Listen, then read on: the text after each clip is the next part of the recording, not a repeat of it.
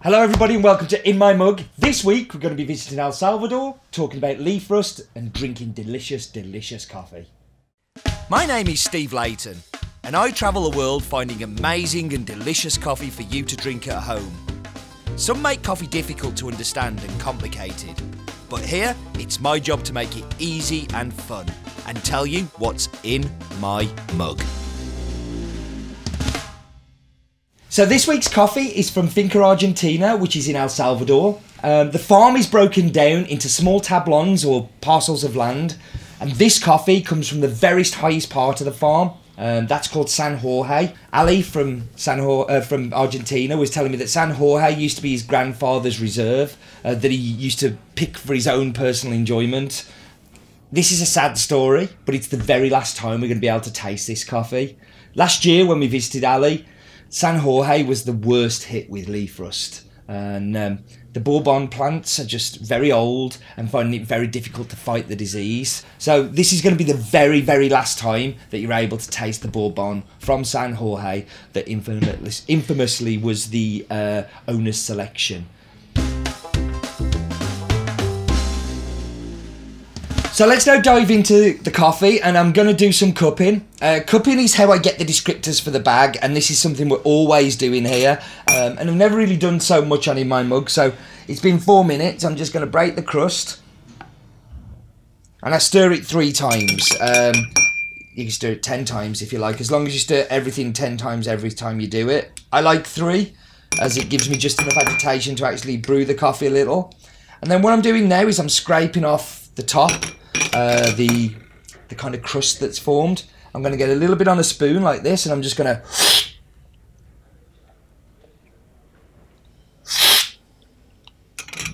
now what I'm doing there is I'm slurping and covering the tongue, because if you cover the tongue you get all of the flavours over the tongue and you get a better descriptor. For me in the cup, this one, it's masses of milk chocolate, like heaps and heaps of it. But there's a really interesting acidity on the back end, which reminds me very much of like a malic acidity. Think like green apple. You know, you bite into a juicy Granny Smith and the juices go everywhere. And it kind of does that on the back end of it. It's a beautiful coffee. It really is like that quality thing of owner's selection is definitely there in the cup. Now, I talked briefly earlier about leaf rust, so let's go over to me to find out some more. Thanks, Studio Steve. So, leaf rust, or roya, has been the biggest single factor affecting coffee yields. And although it was originally a problem in Colombia, in recent years this has spread to Central America and more specifically El Salvador. The airborne fungus spore attacks the plant, making the leaves fall off. If a plant has fewer leaves, then it has a dramatic effect on the coffee production, because photosynthesis cannot occur, and the plant goes into shutdown mode, or even worse, it can die.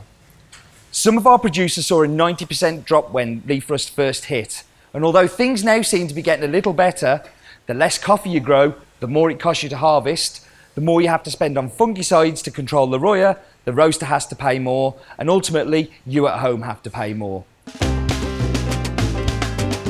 So welcome to my green room. This is where the coffee arrives at the roastery. The coffee's shipped to us straight after being processed. Shelf life of these coffees tend to differ depending on lots of different factors, but we quality control the coffee all the time. We're tasting, making sure that it still tastes fresh. The coffee is 100% Bourbon, which I have some here, and that is 70% of the plant stock in El Salvador. This heirloom varietal is why the country is up there amongst some of the best coffees in the world. They have the perfect climate, the perfect conditions for this low-yielding, high-maintenance strain. Although it is a little bit more susceptible to the leaf rust that Dr. Steve told us about a few moments ago. The coffee is a washed processed coffee, and then it's dried in the sun on patios. So let's go through to the roastery with these green beans and let's work out what we're going to do with them. Come with me.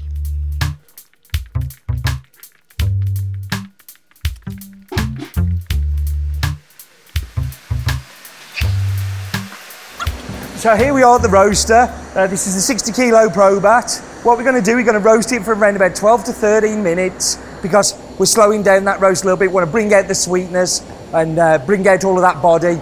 And the acidity's there, but we don't want it to be very dominant. And yeah, it's going to be coming out there fairly soon. So I'm joined by Sonali, who we're going to do some tasting. Say hello to the nice people, Sonali.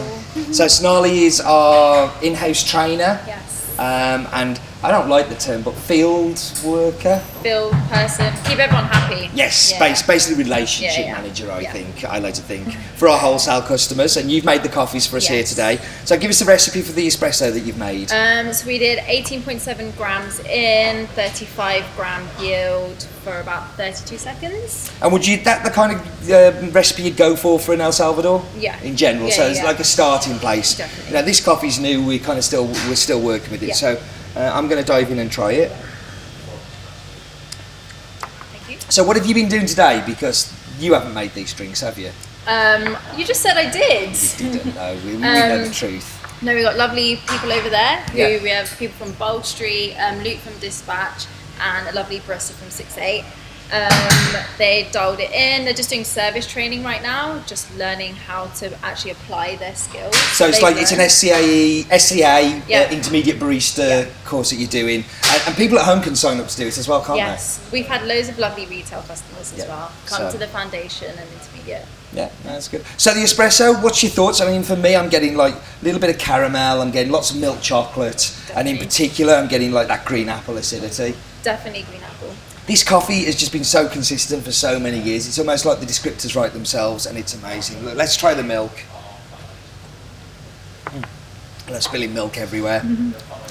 So for me, the green apple disappears a little bit of that, and the caramel comes up. You definitely get the milk chocolate still, but the caramel's definitely more in there with the milk as well. Kind of like Werther's. Yeah, Werther's Originals, Yeah. I like that. Just like Grandad used to give.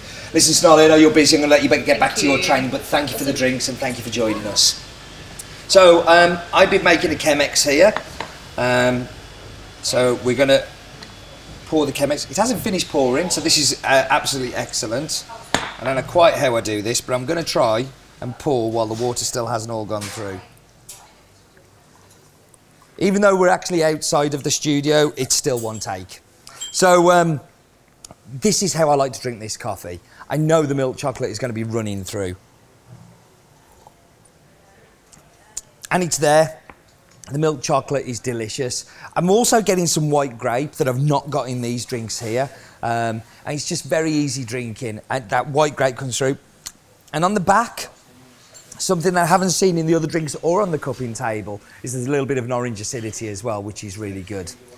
We were the first people in the UK to buy this coffee. We were the first people to be able to get it. And when I cupped it, it just blew my mind how good it is. I'm fairly sure that I can call Alejandro my best friend. I've spent a lot of time with him and his family. In fact, 2 years ago, I spent Christmas with them. He's been to Stafford 2 or 3 times now. He stayed with us for 3 weeks while we taught him how to roast. And he's a real kind of, he invests in the farm. He does lots of experiments, some of them more successful than others. But he's always open to feedback and he takes it on board and he tries to take those ideas forward. And I love the way that he's broken the farm into these separate tablons like San Jorge. We also have Fincona 1, we have Garchapin, we have El Pillon, like amazing. Listen, thank you very much for watching. I hope you've enjoyed the new format. I've actually enjoyed putting it together. It's been lots and lots of fun. 450 is a very big number of standing there in front of a camera going, hello everybody and welcome to My Mug. So we thought it was time to shake it up a bit. But we'd love to hear your thoughts on what you think to the new format. And do remember, life is still too short for bad coffee. Or is it too bad for short coffee? I don't know. No, it's the first one.